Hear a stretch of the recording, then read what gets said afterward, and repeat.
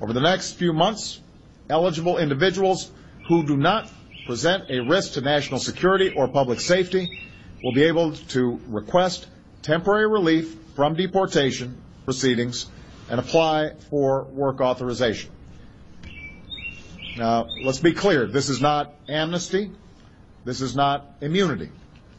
This is not a path to citizenship. It's not a permanent fix. So that's what the president announced at the time. It was temporary. Bob Dane is with us from FAIR, the Federation for American Immigration Reform, executive director there. Bob, good morning.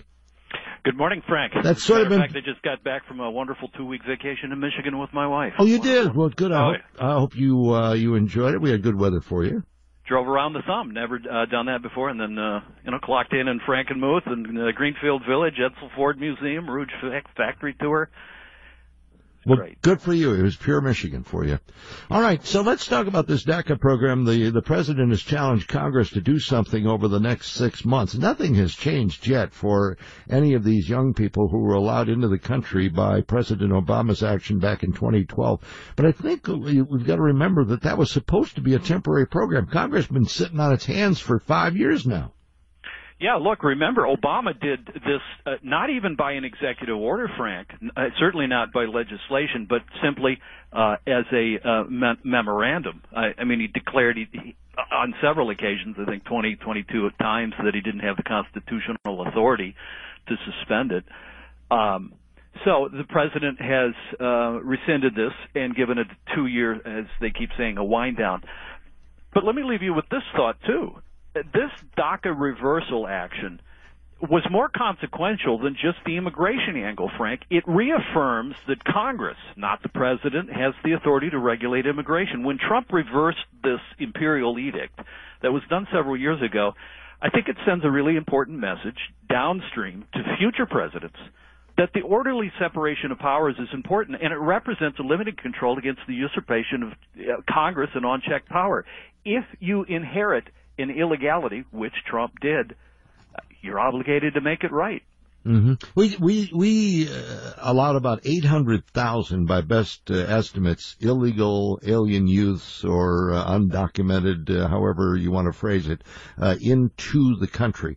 They're the so-called dreamers. Are they all going to be deported by what the president is saying, or are they going to be allowed to stay? What's going to happen to them?